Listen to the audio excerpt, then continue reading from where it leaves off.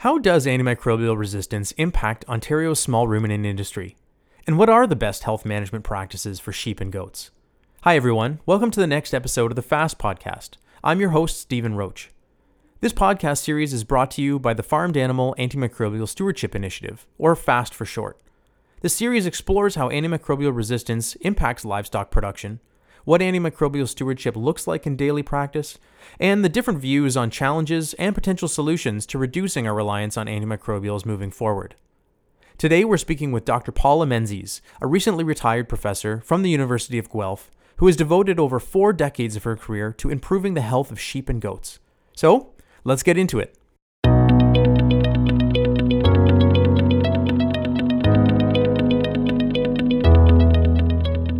So welcome, Paula. Thanks very much for doing this.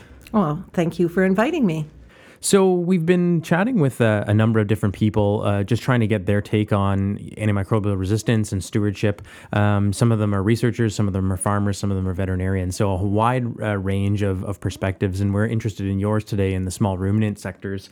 And I wonder if we can start. I mean, you've had an exceptional career at the University of Guelph, working largely in small ruminants, and you know, we want to get a little bit of a feel, especially for those that are listening, about your work. So can you tell us, what gets you excited about some of the work you've done over the years in small ruminants?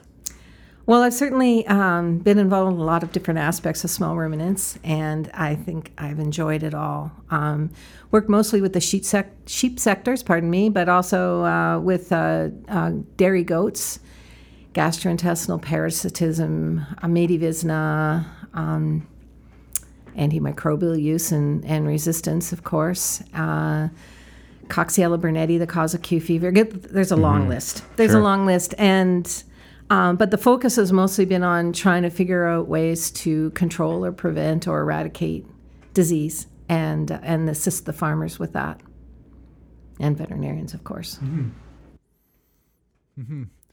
So resistance is like top of mind in a lot of different commodities, Paula, and you've done a lot of work on it as well.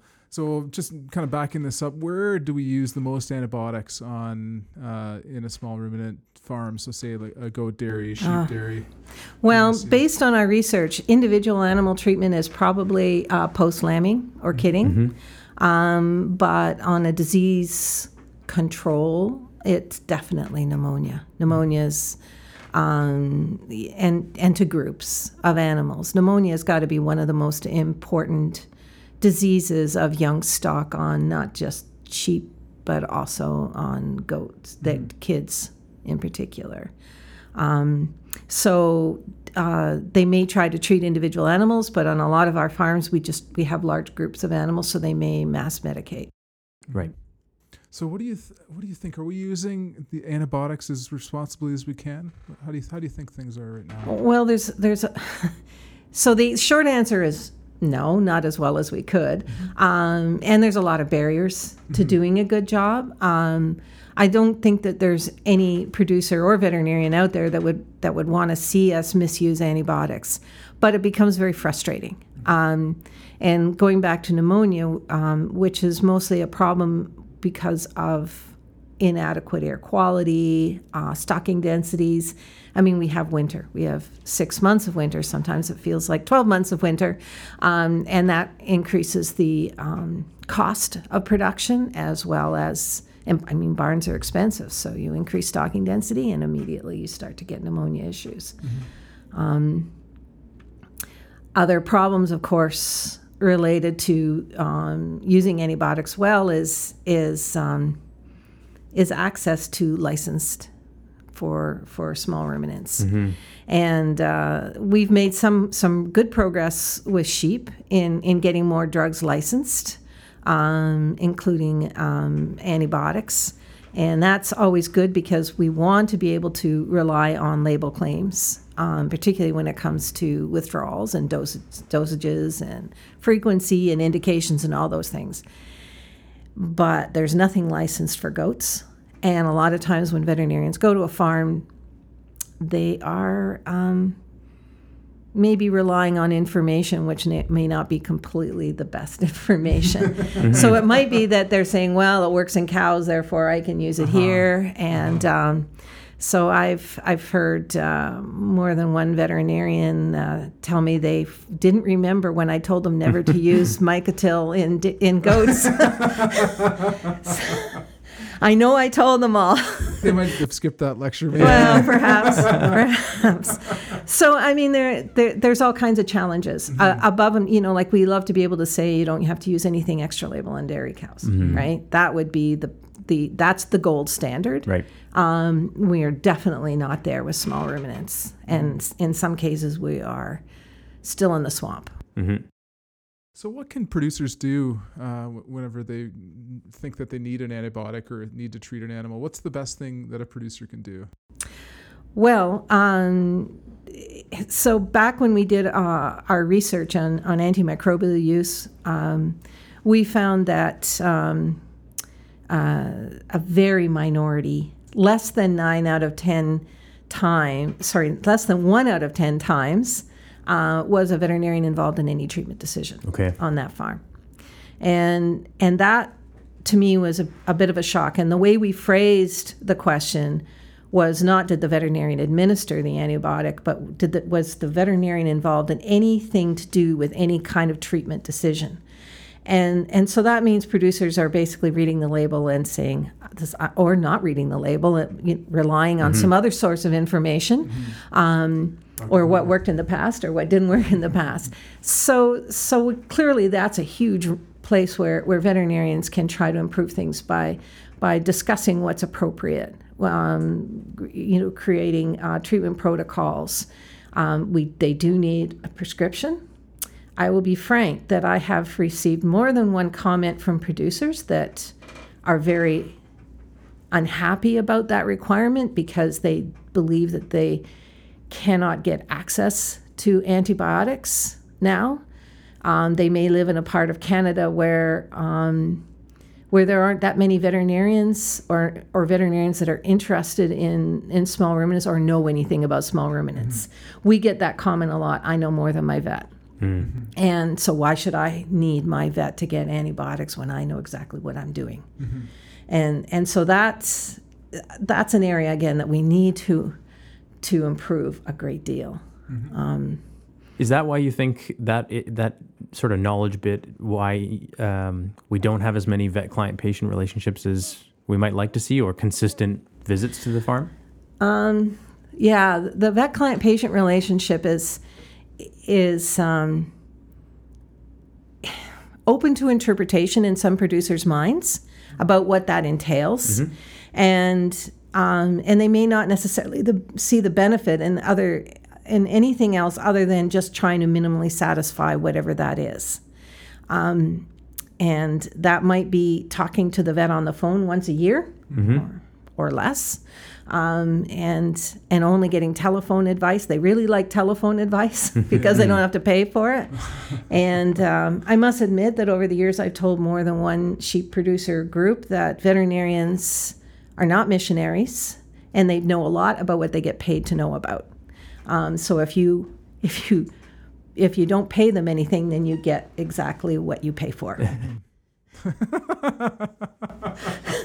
Amazing, isn't it? Yeah. So I mean, those are kind of harsh words, but that's only a description of the problem. That's not a solution. Right. And so we have worked, and that's why Small Ruminant Vets of Ontario got formed was in a large part to say there's a lot of vets out there that want to work with small ruminants. They may feel like they're ill prepared.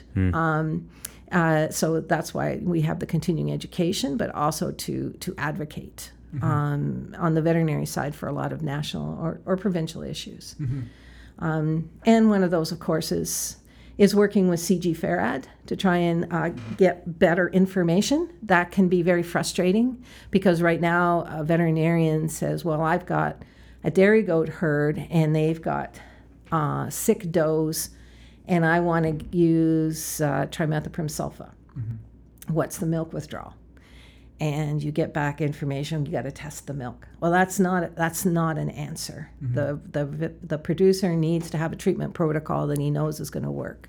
So that's a barrier. And we were working with CG FAAST to try and figure out how we can improve this. Dr. Kathy Bauman's been doing some work, depletion study work. which is critical so that we can give sound advice to these guys about, particularly on the milk side of things, which is their money, right? Sure.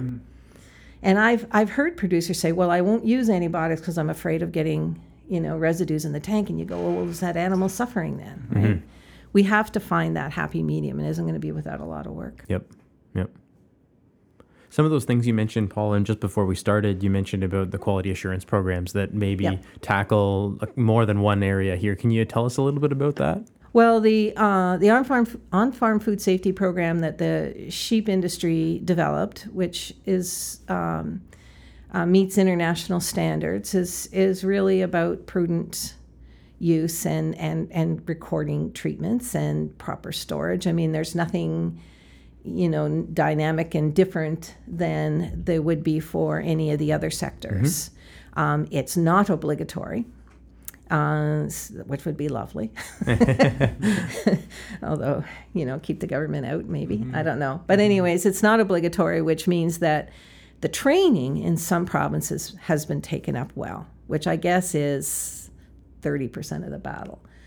The audited program has not been taken up well.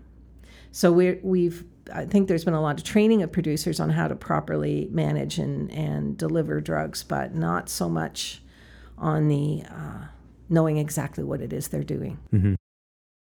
How are we doing in Ontario? Or do we know? I don't know. Okay. I don't think there's very many that because a lot of it is done online. I don't really have a sense personally of it. There, the old livestock medicines program where they did a lot of CE. I mean, that's a lot. Even that was hugely beneficial. Would be nice to see some more of that, but I think I'll just leave it at that. Well, we've digitized the livestock medicines program. So www.amstewardship.ca. We've dusted off the old books and tried to modernize it a little bit. So there's a lot of really good information in there. And, I think some producers know, but like, for example, the internet ordering. I had a client that had a drug, not an antibiotic, that they had ordered on the internet. And, because it was cheaper. And I pointed out to them that because they ordered it from some online company with an address that wasn't real, that we had actually no idea what was in there. Yeah. And oh, really? And I said, if you buy a product and this product is licensed in Canada for sheep, so it wasn't like, I couldn't get it for this animal, therefore I had to order it on the internet. Yeah. But there's a lot of, they look for cost savings, right? And it's always news to them when maybe it isn't a big cost saving. Yeah. Or the risk that they're taking by saving a bit here, in the quality of the product that they're bringing in. Yes. A story that was told to me by a veterinarian in the UK was, it's a bit of an old story now, but there was an anthelmintic for sheep that was used widly, is used still widely in the world. And a generic company in the UK was selling it.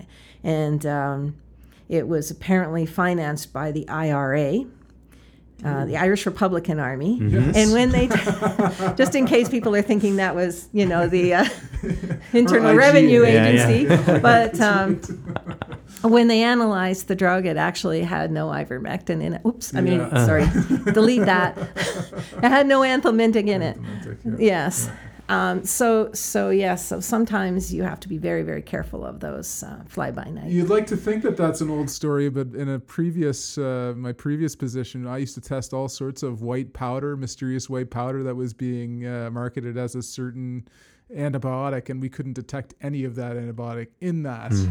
So definitely not an issue. What is, going back to the prudent use thing, antibiotics in the feed and water. When we did our study a number of years ago, when we followed drug use on 50 farms, and we didn't find a huge number of farms that were using antibiotics in the feed, but by prescription. Now, of course, it's all by prescription. And I have had a number of emails from veterinarians saying, should I be writing a script for this? I've never done this before. And I go back to the literature, which shows that, for example, tetracycline is poorly bioavailable. And when we did our study, one of the main things that came up associated with antimicrobial resistance was the use of antibiotics in feed. So you say that's not the most prudent way of dealing. And they're trying to control, I think, primarily pneumonia. In some cases, it's abortion diseases, and and so vaccines. We also have a lack of good vaccines. In some cases, there are no vaccines, but in some cases, I can look over to Europe or to Australia or even to the U.S. and I go, man, like I wish we had that vaccine. And then we wouldn't have to, use as a stopgap antibiotics. And so when they talk about alternatives to antibiotics, number one thing that should be in anybody's head should be vaccine. And so we do need, yes, we do need to submit, or the company needs to submit a proposal to get it licensed to make sure that it's, efficacious and it's not dangerous and so on. But somehow there has to be a public good component of that. And we need to get, particularly for minor species and minor uses as well. Paula, you hit on a couple areas that we would sort of classify under just antimicrobial stewardship broadly, some of the practices that can be taken up. And what, in your opinion, are some of the biggest things that small ruminant producers can do if we don't have a lot of alternatives in terms of treatment? The quality assurance program you mentioned, there's a biosecurity component. What does that look like for producers? So going back to the actual antimicrobial use, I mean, absolutely working with your veterinarian to set up treatment protocols, just like dairy, just like swine, just like poultry. And to revisit those protocols frequently enough so that they are reflective of what's going on in the flock or herd, particularly if there's treatment failure issues. And to go along with pneumonia, of course, is looking at air quality and ammonia, air changes, humidity, all those good things, which everybody kind of shudders. As veterinarians, we go, man, I have no idea how to solve this problem. So we need to have more ag engineers working with veterinarians to try and address some of these. And I mean, these ag engineers are awesome when it comes to, say, poultry or swine. A little less used to maybe working in ruminant barns, but it's critical there. So that's the antimicrobial use component. Better relationship with CG FAAST so we can give advice on the extra label drug use. That's timely, not repetitive, and so on. And if we're missing data, then we need to fund that data. On the biosecurity, biosecurity is very important for small ruminants, I think. And maybe not as much for the antimicrobial use component, but for a lot of disease control programs overall. Go back to infectious abortion. Oh, man, it's so prevalent. So prevalent compared to dairy. I mean, cattle, I should say. It's just a giant issue. And as I said, a lot of guys are relying on antibiotics to control it because we don't have vaccines. Can you prevent some of that stuff with biosecurity? Yes. But most of the time, we're probably looking at animal introductions with respect to some of these chronic wasting diseases. Within farm biosecurity, yes. Having a sick area, having, controlled access zones and restricted access zones and all those things. I remember, I'm getting old, geez. I remember a few decades ago talking about biosecurity to sheep producers, and there was a sheep dealer, really nice guy, well-respected in the industry, muttering loudly enough under his breath so that I could hear him, even though he was at the back of the room, "Sheep aren't pigs." And I actually said, no, they're a lot like pigs. When you look at some of the infectious diseases that can be transmitted, we could learn so much from swine producers. No kidding. Yeah. Sheep just don't oink. That's the only And they have wool. There you go. And they don't smell as pigs, bad. And- Technically, yes, but practically. But yeah. but on the biosecurity side, Yeah. I wish we thought more about that, Mm-hmm. because there are a lot of those infectious diseases which we see spread like crazy through flocks and herds. And I remember a client that had a buck that he'd bought 3 years earlier, dying of Johne's disease, and he'd bought it as a 2-year-old, and you knew that he bought an animal that was infected, and now he'd been running around the herd for 3 years. And we had to deal with that over the next decade, so, or longer, maybe. Yeah, really. Yeah. So the Trojan horse, the Trojan buck. Yeah, in this case, yeah. Yeah. Jeez. So one of the diseases, infectious-wise, that you've done a lot of work with is parasitism in small ruminants. So I was wondering if you could just take us through some of the work that you've done. Wow. Where are we now, and where are we heading? So, yeah, it's been 13 years. It feels a lot longer than that. But when we started working with doing research on gastrointestinal nematodes, we weren't even sure what the normal patterns of infection were or what parasites we were seeing. And then somewhere about 10 years ago, we started seeing a lot of sheep dying of hemoncosis, Hemoncus contortus, which is lives in the abomasum and sucks blood. And so it kills the animals from anemia or low protein. And it's pretty dramatic. It's extremely pathogenic. And it's originally a tropical parasite, so everybody was quite surprised that it was such an issue up here in the north in the cold. But Hemoncus is a very epidemiologically very different than, say, if you went to Georgia, which has led us to our own unique set of problems. And we found widespread anthelmintic resistance. And when our producers were not using a lot of dewormers, but they were deworming in the barn in the winter, which is like, let's clean them out, bring them in, get them off pasture, they're not exposed anymore, clean out what's there, and then they'll be healthy in the spring. And after a couple of years, because Hemoncus infective larvae don't live on pasture in the winter, when it gets below 0, they die, which meant the only Hemoncus that were surviving on those farms were the resistant ones inside the sheep. Oh, gotcha. And so we believe that's probably why. So we first of all, we described sort of the normal way parasites act in our flocks, and including the peripateurian egg rise. We described the anthelmintic resistance, and then we tried to look at ways to manage that anthelmintic resistance.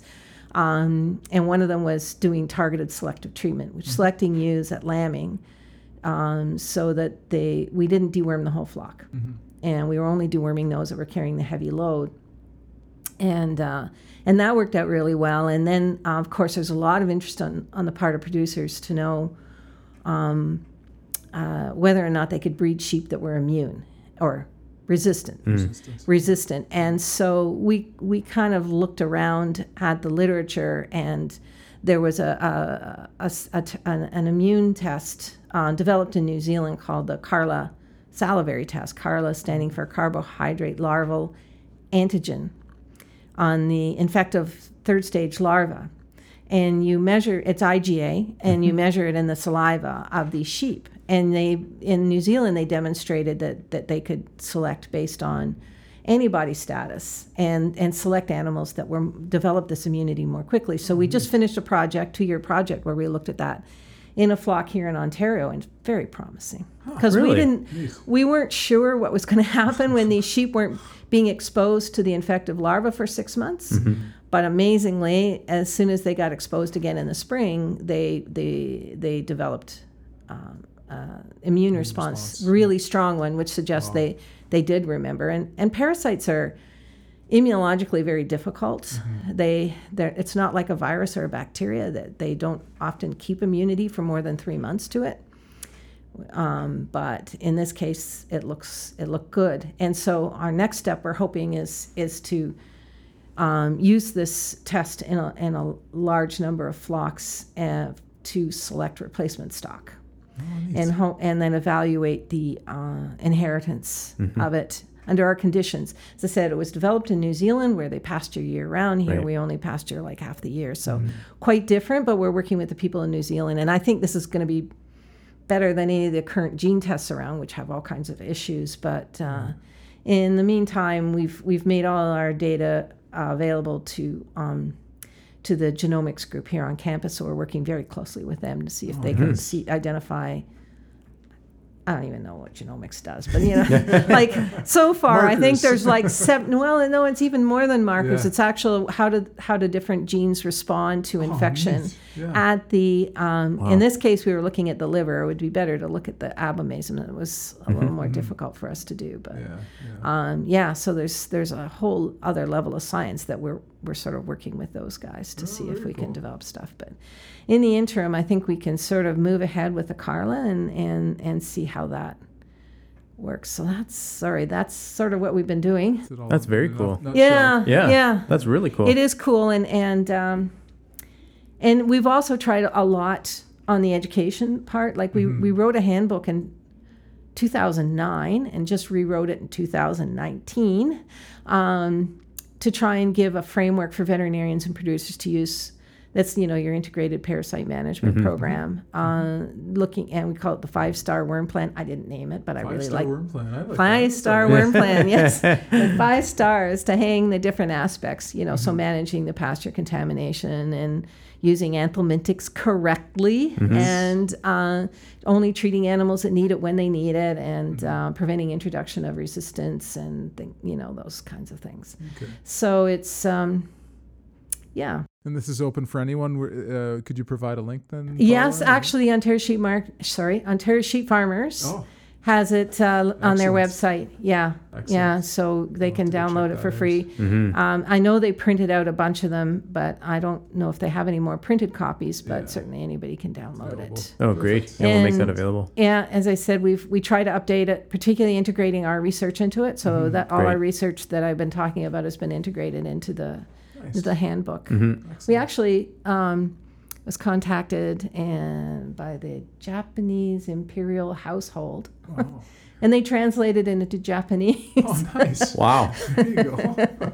So yeah, there's other resources out there as well, which we don't try to duplicate. We try to complement as well. But yeah. So the information's out there. Yeah. The information is out there. Yeah. Yes. Good. Yeah. Paula, I got one sort of broader question for you along the lines of that story in terms of how things have progressed for anthelmintic research and resistance. What does the future of antimicrobial use in small ruminants look like? Do you see some of these alternative options coming? Do you see more drugs coming licensed, or do we have to focus our efforts elsewhere? So nationally, there's the Sheep Value Chain Roundtable, which actually they've just changed, and so they're not by commodity anymore, but so I'm hoping that this initiative won't be lost, but we have a sheep working group and a goat working group on health strategies. And one of the things that we've done is we've identified drugs and vaccines for licensure. And then we go to the companies and lobby. And so we've had some good successes on the sheep side of things. And I'm not sure without that national voice that we would have had as much success. We need a similar kind of success rate with goats. And certainly we've identified the drugs that we want to get licensed, and we've justified it, and they've gone out to the companies. I don't know of what's going on in that particular regard, which... again, having that, as I said, having the national initiative is important to get a national voice. Veterinarians and producers, as well as government people on board. But you still need to have a good economic case, and that's where we really struggle. And because ultimately it's pharmaceutical companies are in it to generate a little make revenue. Yeah, exactly. Yes. And they can do some public good, but they got to still see, they can't lose money. No. And we can't guarantee that. So our need is great. Their ability to deliver is maybe not as great as our need. And so that's where it comes back to CG Farad. of having a readily accessible guidance on dose withdrawals, that kind of indications, and so on. When we don't have that label, how are we going to make any progress? So I said I was old, and I remember sitting in a meeting room probably in 1985 having this same discussion, and now I feel like we've made some progress, but it probably took 20 years for us to get the first one licensed. Right. Jeez. Well, and so I'm extremely grateful to the pharmaceutical companies that have stepped up. Can't say enough about that. And we need them to step up more. And the other thing is that the Veterinary Drug Directorate has explored ways to try and improve that. So, for example, having a new drug licensed in Australia, New Zealand, and Canada all at the same time. Right. Yeah. I mean, that was like a huge gift to not just to veterinarians and producers, but to the animals that benefited from that. So those kinds of initiatives, I wouldn't say that it's not because we haven't created an awareness. It's just still getting to that point of success is going to be a continued struggle. Great. Excellent. Well, thanks very much, Paula. We appreciate your time and your feedback. All right. And thank you very much. Hey, everyone. Thanks for listening today. We hope you enjoyed the discussion. Remember to check back with this podcast, as we're going to continue putting up new podcasts on this issue. And we're also working on other tools and resources for both veterinarians and producers, all focused on antimicrobial resistance and the practice of antimicrobial stewardship.